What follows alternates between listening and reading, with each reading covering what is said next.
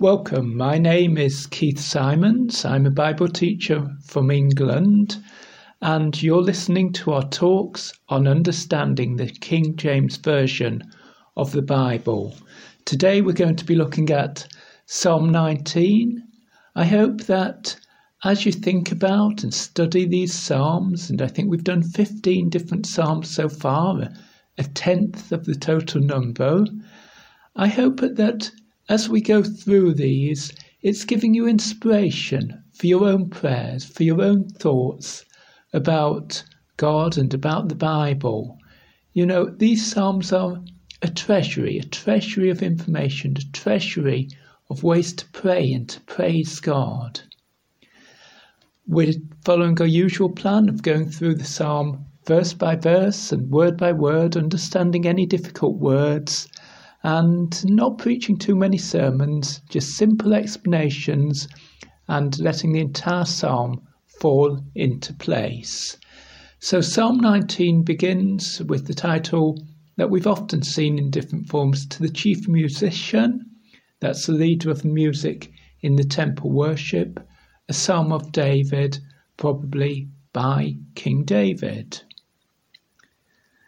And the first verse reads, "The heavens declare the glory of God, and the firmament sheweth his handiwork." So the heavens above us, the skies, the moon, the stars, the sun, and the heavens above that, the dwelling place of God, all of this is combining to declare the glory of God, how great God is. All of this shows to us how great and how wonderful the God who created these things must be. We don't need to try and follow a religion or whatever to know about God's greatness. We only need look around us and to think of the immensity of the worlds that he has made. And the firmament showeth his handiwork. The skies above us, with their vast expanse like a dome towering over us. No builder could build a building with a roof like that, but God's prepared the skies like that, and that shows God's handiwork. It means what it says. It translates two Hebrew words. The one means work and the other means hand. In other words, the work of God's hands. It's the skies above us. And immediately with this introduction, we're awestruck, we're amazed to think how great and how wonderful and how powerful God is. Verse 2, "Day unto day uttereth speech, and night unto night sheweth knowledge." So one day speaks to the next day and declares the glory of God, or one day continues the speech, maybe we should say, of the previous day in declaring the glory of God. It doesn't say day declares to night.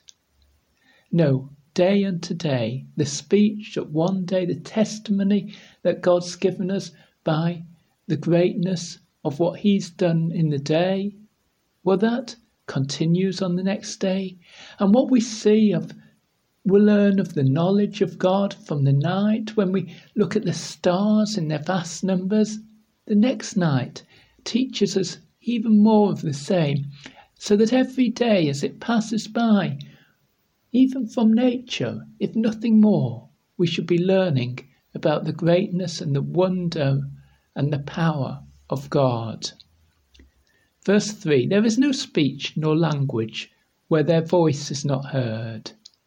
This testimony to God's greatness, this testimony which the worlds around us, which the skies, which nature gives to God's greatness, we don't need speech, we don't need words, we don't need language to recognise that or to understand that. They testify to us without words, and without words we understand that the person, the God who created these wonderful things must truly be very wonderful. Verse 4, "Their line is gone out through all the earth." The line means a measuring line, like a builder uses a line to measure a certain distance. And people used to use that to measure boundaries. And a boundary is the extent of land which you have control or rule over. So it's saying the rule of the sun and moon goes right through the world. Didn't you read in the account of the creation that God created the sun to rule by day and the moon and the stars to rule by night? Well, they rule and they declare across the world about who God is. Their words go out to the ends of the world. There's no place where this testimony is not received.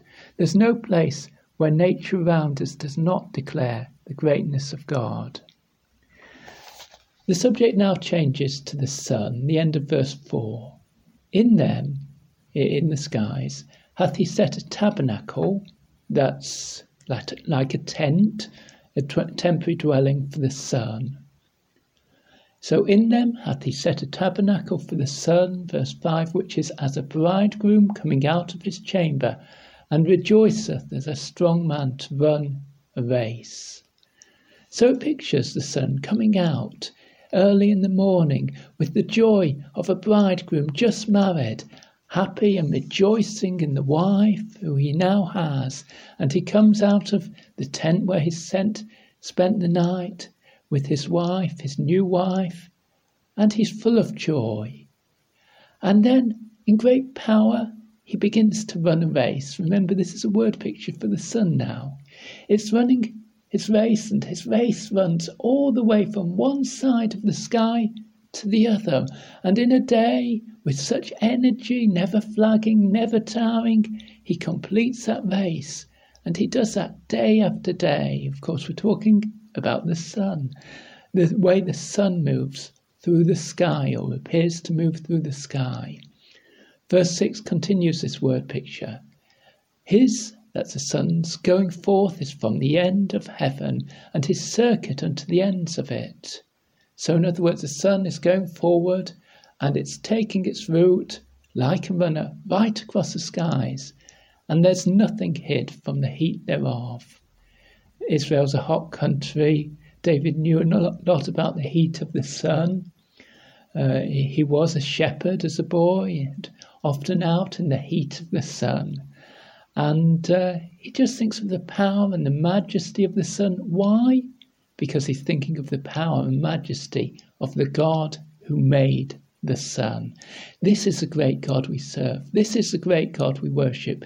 This is the great God we belong to. And this is the great God who has revealed himself to us. And how has he done that? By his word, by his Bible, by his law. He's made known to us who he is. If we didn't have the testimony of the Bible, then we would know that there was a great God and there was a powerful God, and we would know the beauty, something of the beauty of what he's done and so on. But we wouldn't know who he is, not personally. It would be a far distant relationship. But God has revealed himself to us. And you'll see 6 times in verses 7 to 9 the word Lord, the special name which God gave to Israel's people to express his relationship with them.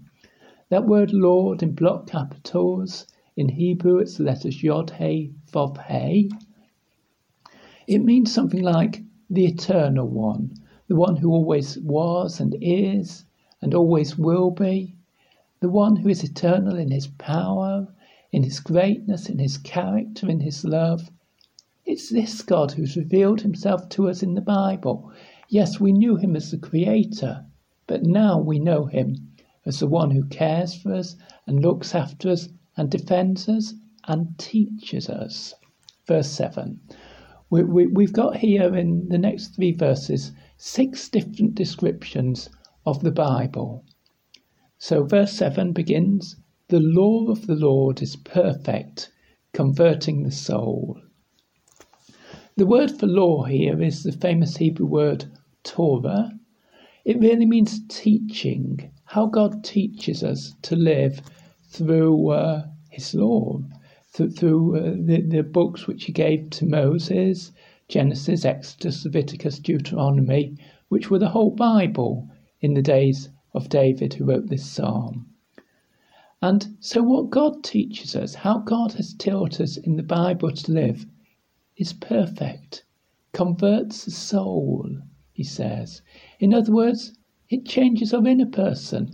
These are not just rules about how you're to live and how you're to behave. No, God is changing our inner selves. God is changing us deep inside. That's why God's law, his teaching, is perfect. The testimony of the Lord is sure, making wise the simple. God has given testimony to how we should live. His testimony means witnesses, like God's commands, witness to us what God's way is for us to live. And if we are simple, if we don't really understand how we should live aright, if we don't really understand how to serve God properly, well, God's provided his testimony, and it's sure, it's reliable, it's trustworthy, it's faithful. It makes wise the simple person who doesn't know how to live. We learn from it how to live. But you might say to me, aren't a lot of God's laws commands telling us what to do? Aren't they statutes, as the beginning of verse 8 describes them? The statutes, the instructions of God about how we're not to live. These things, the statutes of the Lord, are right, rejoicing the heart. God has given us the right instructions how we're to live, and that brings joy to our heart, because when we know what's right in life, then we can be joyful for right reasons. The commandment of the Lord is pure, enlightening the eyes. This isn't a load of instructions which don't make sense. These are there for a proper reason, a proper moral reason. They teach us what is truly right. They're pure. They're not corrupted by all sorts of false ideas, like a king who makes laws just for his own personal gain. No, God's law, God's commandment is pure and shows us clearly how we should live so that we can see. That's why they enlighten the eyes. The fear of the Lord is clean, enduring forever. When we talk about fearing God, we're talking about respecting God. And when we respect God, we could call that right religion. It's when we are religion, it's right, when we truly serve God in a pure and right way, seeking to take our proper place in relation to God, but also to care and love for other people. And no wonder, therefore, the psalm describes that as clean, enduring forever, because this is the right way to live. And it's not a way that is going to satisfy us for a short time and then be of no value, but that will last. The judgments of the Lord, God's decisions, are true and righteous altogether.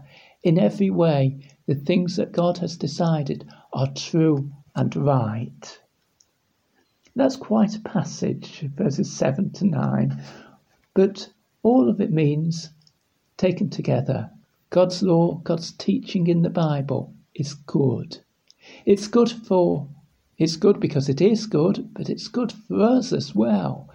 It's what brings us into a right relationship with God, a right life, doing what is beneficial to us and to the whole of creation.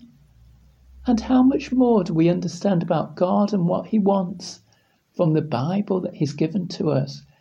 We understand so much more clearly because God himself has become our teacher.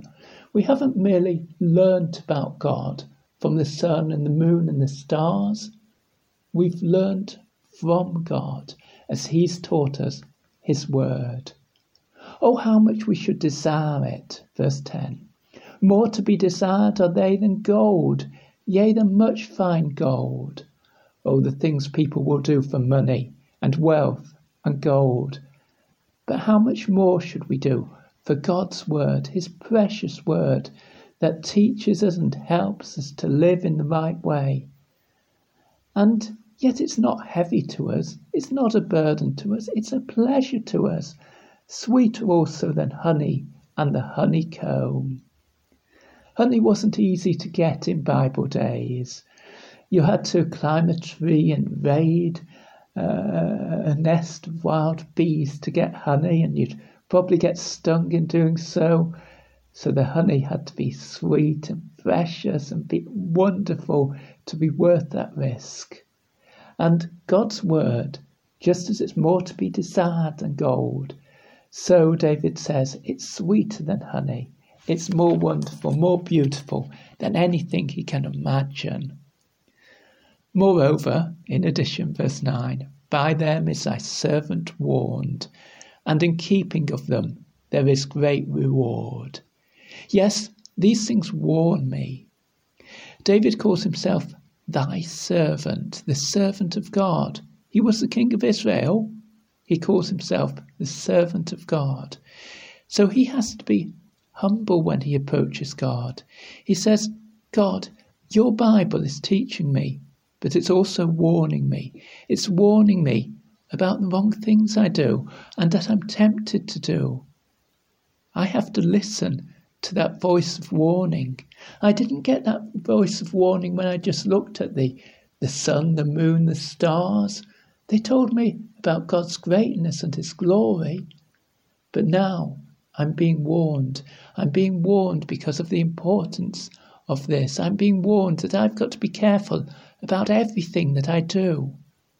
And yet, I know that in keeping of them, there is great reward.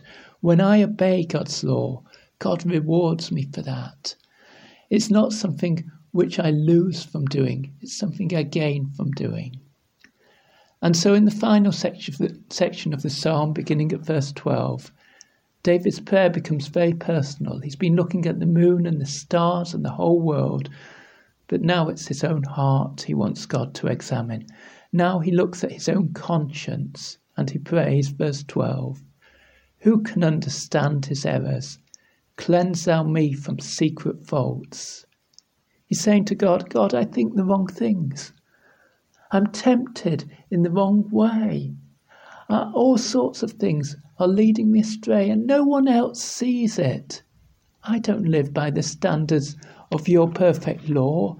My life, my thoughts, my attitudes are far from your standards, and I can't cleanse myself. I can't clean myself up. God, please will you do it for me? Will you cleanse me from the sins that no one else sees? Will you change me so that I am truly obeying you faithfully as your servant? Verse 13. Keep back thy servant also from presumptuous sins. Let them not have dominion over me. Then shall I be upright, and I shall be innocent from the great transgression. Presumptuous sins. Elsewhere this word is translated proud. The sins which you do boldly and proudly, that you're not afraid for other people to see. Those are terrible sins. David says, save me from them. Keep me back. Prevent me from doing such terrible things against me. And especially, don't let them rule over me. That's what have dominion means. Don't let them rule over me. Keep me innocent from great transgressions, from going away from you, from wandering away from what is right and good. And then he finishes with a prayer.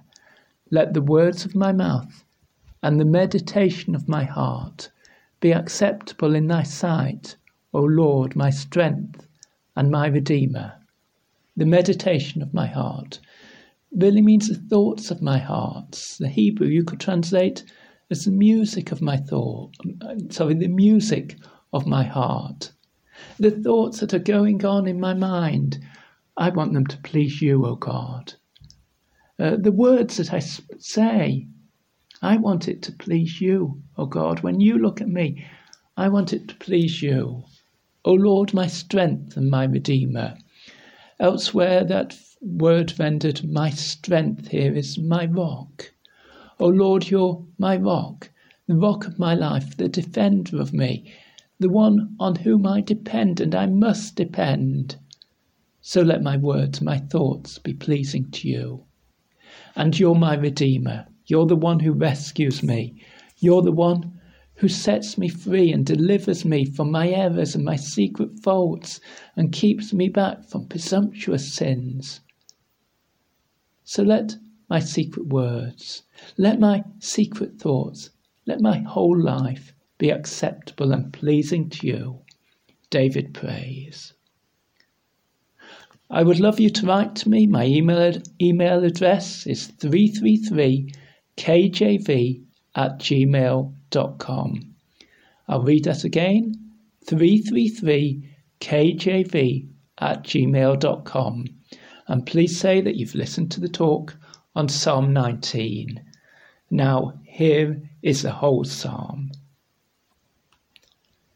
Psalm 19, to the chief musician, a psalm of David. The heavens declare the glory of God, and the firmament sheweth his handiwork. Day unto day uttereth speech, and night unto night sheweth knowledge. There is no speech nor language where their voice is not heard. Their line is gone out through all the earth, and their words to the end of the world. In them hath he set a tabernacle for the sun, which is as a bridegroom coming out of his chamber, and rejoiceth as a strong man to run a race. His going forth is from the end of heaven, and his circuit unto the ends of it, and there is nothing hid from the heat thereof. The law of the Lord is perfect, converting the soul. The testimony of the Lord is sure, making wise the simple. The statutes of the Lord are right, rejoicing the heart. The commandment of the Lord is pure, enlightening the eyes. The fear of the Lord is clean, enduring forever. The judgments of the Lord are true and righteous altogether. More to be desired are they than gold, yea, than much fine gold, sweeter also than honey and the honeycomb. Moreover, by them is thy servant warned, and in keeping of them there is great reward. Who can understand his errors? Cleanse thou me from secret faults. Keep back thy servant also from presumptuous sins. Let them not have dominion over me. Then shall I be upright, and I shall be innocent from the great transgression. Let the words of my mouth and the meditation of my heart be acceptable in thy sight, O Lord, my strength and my Redeemer.